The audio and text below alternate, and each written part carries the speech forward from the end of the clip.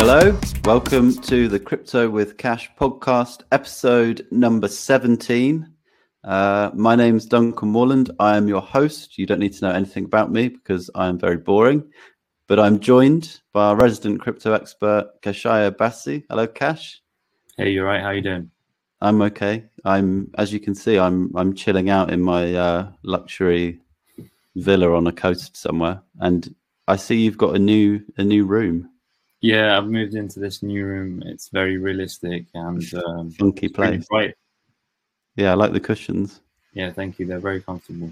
The budget has gone up, so we've invested in green screens and gone all out, and As opposed to us just finding this feature now. Yeah, on the web. We could have been hiding the boring walls behind us this entire time, but it's taken us 17 episodes to find this function. So how are you doing? You okay? You're back in England after spending a few weeks in Thailand. How does that feel? Yeah. I'm back now. It was great. I had a lot of fun. I went scuba diving, tried loads of different foods. I went island hopping. But the weather at one point, it just got unbearable. I got sunburned on the way to the beach, so I had to turn back before I even got there. But no, it was really good. I would definitely recommend it to anyone. Yeah. Getting sunburnt on the way to the beach is impressive. Yeah. And I guess now you've got English weather to contend to. Although apparently a heat wave is incoming. Yeah, it's not been that bad actually. Usually when you come back from a holiday, the gloomy weather hits you straight away. Yeah. But the weather since I've been back hasn't been as bad as I thought it would. And as you said, there could be a heat wave soon. So looking forward to that. Fingers crossed, yeah. Because I was just sat on the beach reading a book for a bit, and I had 2 hoodies and a jacket on, and I was warm. There we go. On today's talking list, the stuff we're going to cover, we're going to talk about Solana and the Solana blockchain and a recent outage that they've had, which is something that's happened before. We can talk about sort of the ins and outs of that, and then we've had a question from Beck. She says she still doesn't understand what stable coins are. Can we help her? So we could talk about that. And I think that conversation might involve talking about interest rates, inflation, because everybody's using stable coins to generate some yield where there is none in traditional finance. So Let's start with Solana. Cash, what's happened? First of all, what is Solana and what is happening? Yeah, so Solana is essentially a high throughput blockchain that offers faster and cheaper transactions than other blockchains out there, such as Ethereum. So many of the things you can do on Ethereum, you can do on Solana for a lot cheaper and faster. You can send transactions within split seconds to anyone across the globe using Solana, whereas with Ethereum, you'd be, charged around $30, $40. Sometimes the fee even skyrockets to $300 to even just make a transaction. While on Solana, it's much cheaper. And now with the introduction of NFTs, over the past few months, it's got to a point where the network has been inundated with transactions. So there's NFT launches every single day happening on Solana. And in a sense, Solana seems to be suffering from its own success because the network is so popular now that it's, the network cannot handle the number of transactions which are happening at the moment. And as we saw the other day, it had an outage, and the blockchain essentially was suspended for a couple of hours. And now, since then, everything's back to normal. But in a sense, it is suffering from its own success. It's just very popular right now. Is it with all these transactions? Do you know if the cost of fees is going up on the network, and is it getting slower, or is it just crashing? I would say it was crashing. The network fees are going up slightly, but it's still a negligible amount. And what is essentially happening is a lot of people are trying to, because there's so much demand for these NFTs, a lot of people have set up bots to try and essentially get access to those NFTs so that they can sell them or flip them to profit. But there's just so many. I think I was reading the article, is just here actually. It says there was 4 million transactions per second for an extended period of time. and yeah, a lot of these are just bots trying to get access to those valuable NFTs and trying to flip them for profit. Are these new NFTs, or is this because like Solana's NFT ecosystem is just starting out and people are trying to sort of replicate what happened on Ethereum and trying to get in, and like get in with those early profits or something? It's a mixture of both. There are some really popular existing NFT projects out there who are seeing a lot of trading volume coming in, but Ethereum has a booming ecosystem now, and there's maybe tens, if not hundreds, of NFTs being launched on the network. And because it's so cheap to actually launch an NFT project, the barrier to entry is a lot lower than it would be for Ethereum. Oh, on Solana, it's much cheaper. On Solana, yes. Yeah. So there are tens, if not hundreds, of NFT launches happening every single day on Solana. And I'm guessing a mix of legitimate ones and ones that are just sort of all the scammy kind of cash cow style ones. Of course. As with any technology, there's always going to be bad actors trying to take advantage. NFTs, I would, if you've never been involved with NFTs, I would say go on OpenSea, because now Solana NFTs have been integrated into OpenSea, which is the world's #1 NFT marketplace. You can buy NFTs for 20p, 30p, just to get used to how it works. And then maybe if you see a piece of artwork that you like, then maybe you can fork out some more money. But I think NFTs are here to stay. And they've been doing very well despite the overall market downturn. Yeah, you mentioned in a previous podcast some of the different NFTs that you like. There was a science fiction game one that I had looked at. Parallels. It's similar to Yu-Gi-Oh or Pokemon, and you can use your phone or VR goggles to actually see the that's cool. Monsters or the machines fighting each other. It's very interesting. Yeah, if you're a dweeb like me and you are. I was going to ask you, is that on Solana, that project as well? No, that's actually on Ethereum. Ethereum, okay. But do you know if many Ethereum NFT projects have plans to kind of launch on Solana as well? There are protocols out there. I don't know if they're up and running yet, but there are discussions that will allow you to bridge over your assets from one blockchain to another, including NFTs. Right. That's not something I've done myself because I'm just sticking to the original blockchain. But I think in the future we're going to see more of these platforms popping up. So a bit like when you can get like what are called wrapped tokens on different blockchains, like wrapped Ethereum on. I don't know if you can get that on Solana. Yeah, can you? Yeah, so like it's kind of reflects your original Ethereum holding, I guess. Exactly. One thing I wanted to ask you about Solana in particular, and I think we've kind of talked about it before, is one of the reasons that it is so fast compared to Ethereum is because it's more from what I read, it's more centralized in terms of who's running the nodes that run the entire network. They seem to be concentrated in a smaller number of hands, basically. So, I mean, maybe it's a bit too much to go into that in depth in this podcast, but the idea is that something that is centralized like that can fail more easily because something that has more nodes, a network that has more nodes spread out, has like more fail safes, I guess, if something goes wrong. Yeah. So do you think that, generally speaking, I think the barrier to entry for Ethereum, for example, you could buy a miner, set up some piece of software on your computer and be mining Ethereum almost instantly. Whereas with Solana, there are more steps involved. And it's I think you need a lot more Solana to actually become a validator on the network. So it's not as easy, The thing is with Ethereum, it's actually going to be transitioning away from proof of work to proof of stake, and this is set to happen sometime, hopefully, if all goes to plan, sometime in Q3, Q4 of this year. The disclaimer is that it's actually been delayed many times before. It's been delayed since 2019, 2020. It was actually meant to happen in June of this year, but one of the developers, Tim Baker, actually said that we are in the final stages of proof of work on Ethereum, and it's likely to happen in the months following June. So it was delayed again, but it's going to happen soon. Yeah, and he used the word months rather than years or decades.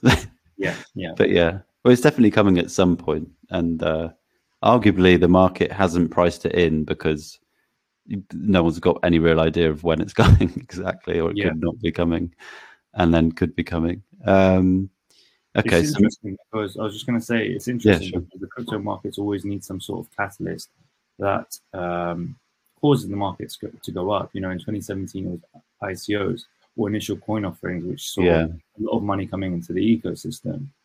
And then in 2020 it was DeFi. 2021, you know, NFTs took over. A lot of people are saying that 2022 is the year that Ethereum and the merge event causes the rally, which mm. we are accustomed to see with you know, crypto. Yeah, it's almost like to bring new investors into the space. There needs to be a new, like you say, like a Narrative. new catalyst. Yeah, like this Yeah, narrative that catches and that makes sense to people as well. I guess, like because a lot of like when NFTs last year, you had all kinds of like mainstream publications posting about them and all the arguments about, you know, are they just JPEGs? What can they be used for? Blah blah blah.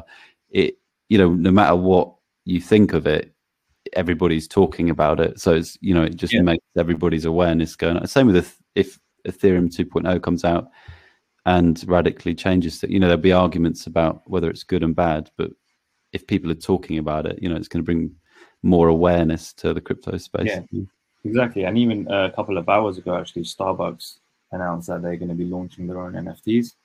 And as part Nice. of the NFTs, there'll be special experiences involved. So by holding the NFT, you might get, you know, it's speculation at this point, but they have said they're going to be including special experiences. So you could be invited to a special event or Yeah.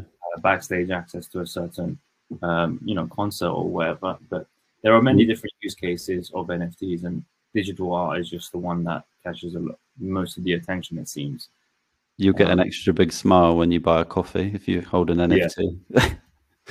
Just flash your NFT for friendliness. yeah. Yeah.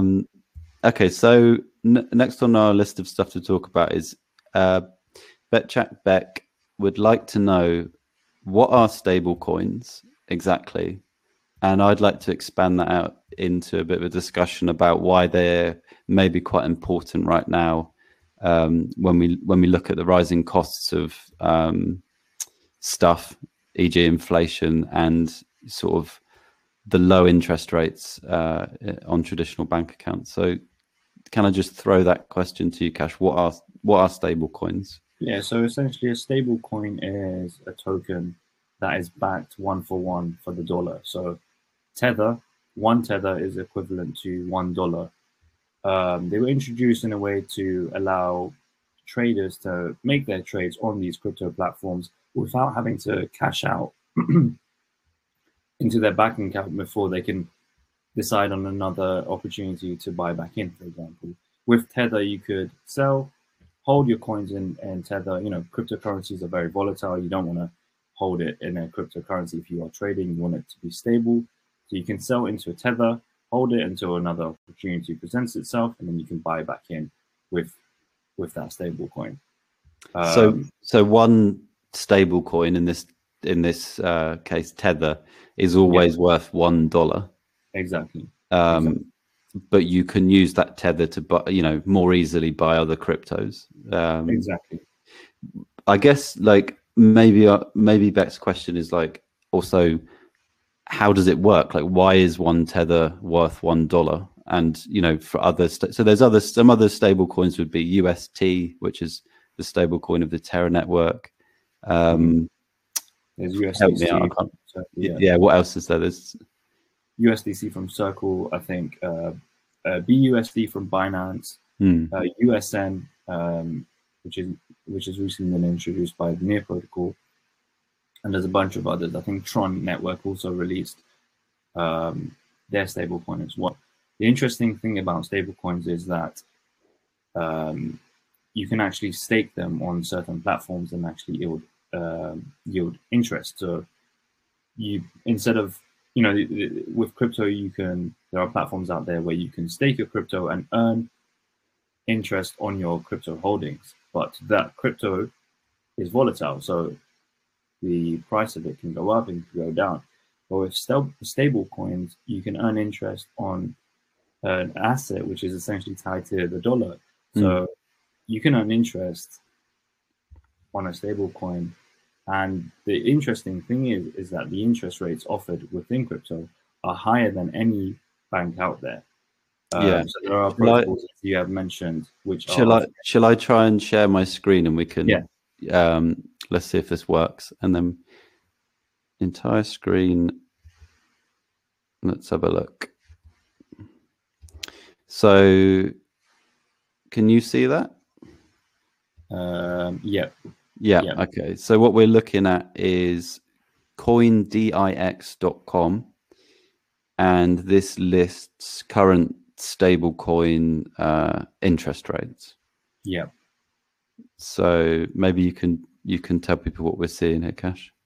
And I'll so there's the interest rates that we can see. So essentially, of course, the ones that are offering higher APY tend to be more risky. So in a sense, by putting your USDC in that protocol, you can potentially earn 42% interest per year. With Tether, there's different coins out there, and there's different platforms upon which you can earn the interest. Of course, the ones that offer, it's a bit blurry, but I'm seeing like 20%, 30%, 40%. So sometimes you're limited as to how much stablecoin you can actually put onto the platform. But generally speaking, these platforms seem to be offering 18%. And that one right there, called Anchor with UST, is one of the most popular ones. And I think if you look on the right-hand side, you'll see that platform's actually got the most amount of money. Yeah, that's 14 billion, is that? Yeah, so that's got 14 billion. Let me just see the highest. Yeah, so that's got the most deposited on that protocol, is the Anchor protocol. Yeah. But I guess that's one of the reasons for that is it's got a huge amount of reserves. I guess that network and protocol is relatively trusted. It's been going on for a long time. And it's one stable coin, whereas sometimes you have to deposit a mix of stable coins, don't you, to sort of get a higher return. But yeah, let me just stop sharing that. And the interesting part with stablecoins is that a lot of people are actually using these yields to combat the effects of inflation. As we saw in America, inflation hit 8.5%. I think it's the highest for a number of decades. But by essentially taking your money and instead of keeping it in a bank and putting it into a protocol like this, you can not only combat it, you can actually earn money on top of that. It's interesting. Of course, there are risks involved. There's smart contract risks and protocol itself. As we have seen in the past, it's important to remember that there is always a potential that code can be exploited. And you can lose your money that you have deposited into these sort of protocols. Some platforms have come out and said, okay, we're going to cover you to a certain amount, but that's not always necessarily the case. And with crypto, because the technology is immutable, if you get your funds stolen, there's no person you can go to try and retrieve the token that you've lost. So that's sort of the risk you're willing to accept if you are going to put your money into these smart contracts. And I guess you can do a few things like pick protocols that have been around for a long time, that have a lot of money locked in them. Also, like, you can get decentralized crypto insurance on platforms like Nexus Mutual. I'm not totally, and that does cover hacks, but I'm not totally sure how straightforward that is. But it's definitely, I don't know how. Do you know much about that? Or not for Nexo specifically, but I think with Coinbase, they announced, I think £100,000 they will cover, or if I'm not mistaken, it was 150,000. Binance announced something similar. I don't have the specific amount in mind, but a lot of these exchanges, which have done very well over the past few years, have actually created this sort of insurance fund that they can use to pay out customers should something go wrong. Nexo is a good one as well. But what I said, Nexus Mutual, which is, I don't know if you've heard of that. It's like, it's like decentralized insurance. So you're kind of buying insurance from another investor, or if you wanted to, you could offer insurance. Okay. You can like sort of offer that contract and say like, okay, if Anchor Protocol is hacked, I'll cover, I don't know, your losses or a percentage of your losses, but you have to pay me. So like you're in the insurance company, I guess. That's pretty interesting. Okay. Yeah. And also someone told me that it's quite a good way to gauge kind of safety of different protocols. If the market is saying, like, the insurance rate on this is low, it's saying that the market thinks this is relatively safe. So I thought that was like a cool kind of, I mean, whether that's reliable, I don't know, but but it was a nice way of looking at it, I think. That is pretty interesting, yeah. I got a question, like different types of stable coins, because there's some that are backed by money reserves, I guess, crypto and dollar reserves. And then there's others that are just like algorithmic. Do you like? What are your thoughts on different stable coins, and which ones do you sort of personally trust and that kind of thing? I mean, personally speaking, I trust the ones which are backed 1-for-1 by reserves. There's this whole discussion about whether Tether is actually backed by 1-for-1 reserves. They seem to have changed their wording in their terms and conditions a couple of times. Several. Yeah. I was going to say changed it several times. Yeah. So before it was 1-for-1 backed by reserves, and now they're saying that it could be backed by other sort of assets. Or I haven't checked it for a while, but they do seem to be changing the wording every so often. And then there's algorithmic stable coins, which many of these types have failed in the past. They seem to get exploited. I think Mark Cuban had invested in one called Titan last year. And as soon as people found out that he'd made a big investment in this, some hackers or exploiters found a way to take advantage of the code and essentially ran it all the way down to essentially zero. And Mark Cuban ended up losing a couple $1 million, and that stable coin essentially was not stable anymore. The best ones I think on the market at the moment are the ones which seem to have the highest market cap, which seem to be Tether, USDC, BUSD, and of course USD is also making its way up, but a lot of people are saying it's not fully backed. But I feel like these sort of rumors are always going to exist in the market. It's only natural. So many different participants. There's always going to be people who make certain claims. Yeah. So generally, sort of the ones that have reserves and are backed and are transparent about it seem to be the safest bet at the moment. And maybe in the future, someone will figure out algorithmic stable coins that work over the long term and prove to be hack proof. One project that I did see that I thought was interesting was people's ability. Actually, there's two. There was one. So it's basically the ability to mint your own stable coins. I think it's called MAI. That's the name of the stable coin. And basically, I could deposit whatever collateral I want. So I could deposit some Ethereum, some Bitcoin, and it would give me the equivalent in MAI. And there's probably other protocols that do this. And then I can take that MAI and earn a yield on it or whatever.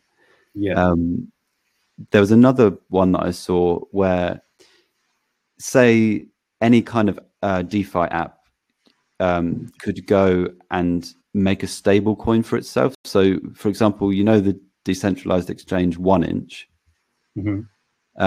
they had deposited a bunch of 1inch tokens as collateral, and then it had minted like a 1inch stable coin. I've got no idea what anyone can do with a 1inch stable coin, but it's the idea that maybe stable coins in the future will be more prolific, and like those, I think both of those, maybe those were pegged to the dollar. MAI was definitely pegged to the dollar. I'm not sure about. There are, the thing is, stable coins, Tether, it's one of the first stable coins that become widely adopted. It's accepted on every single exchange.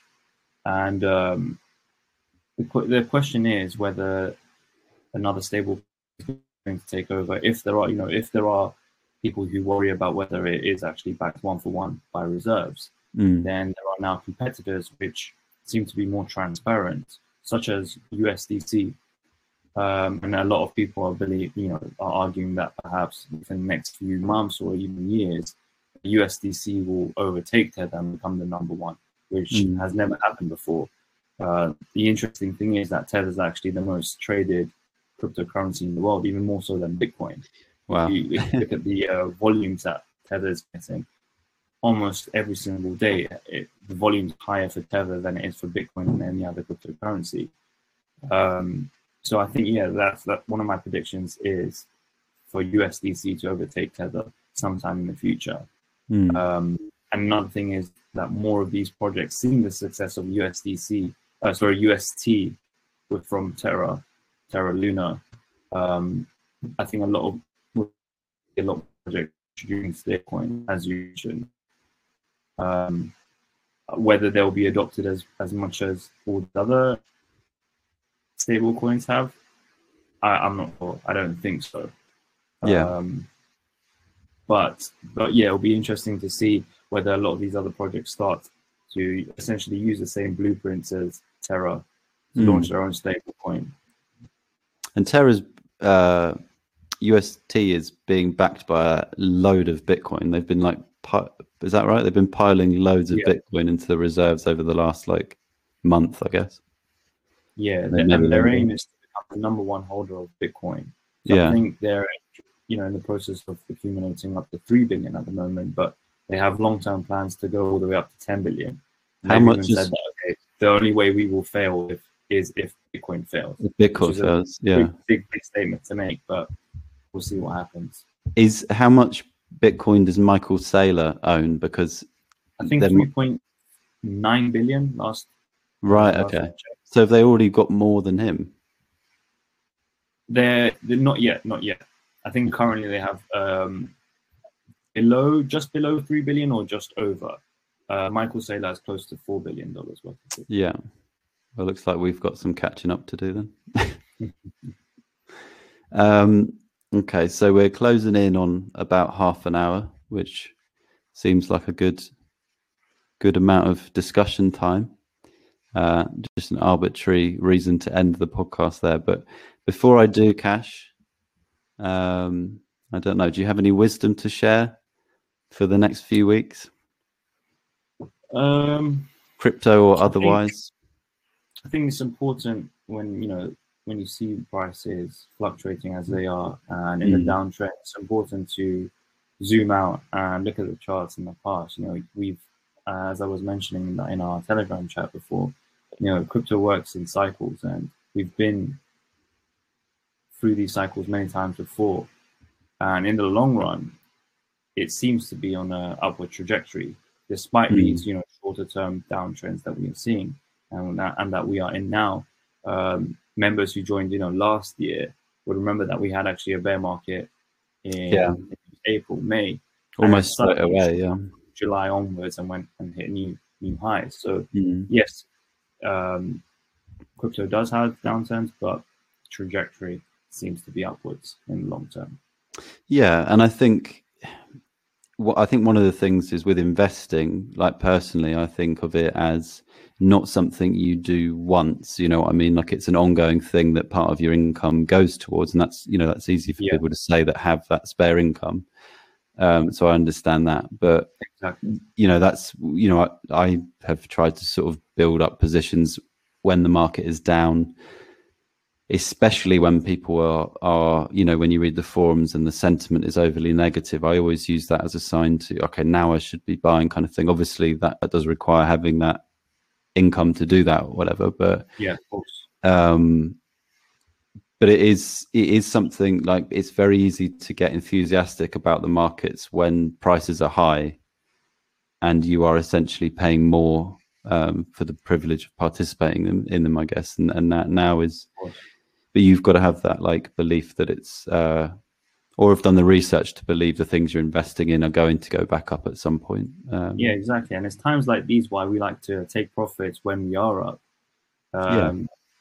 so that we're able to take some money away from the market and perhaps wait for lower prices so that we can buy back in.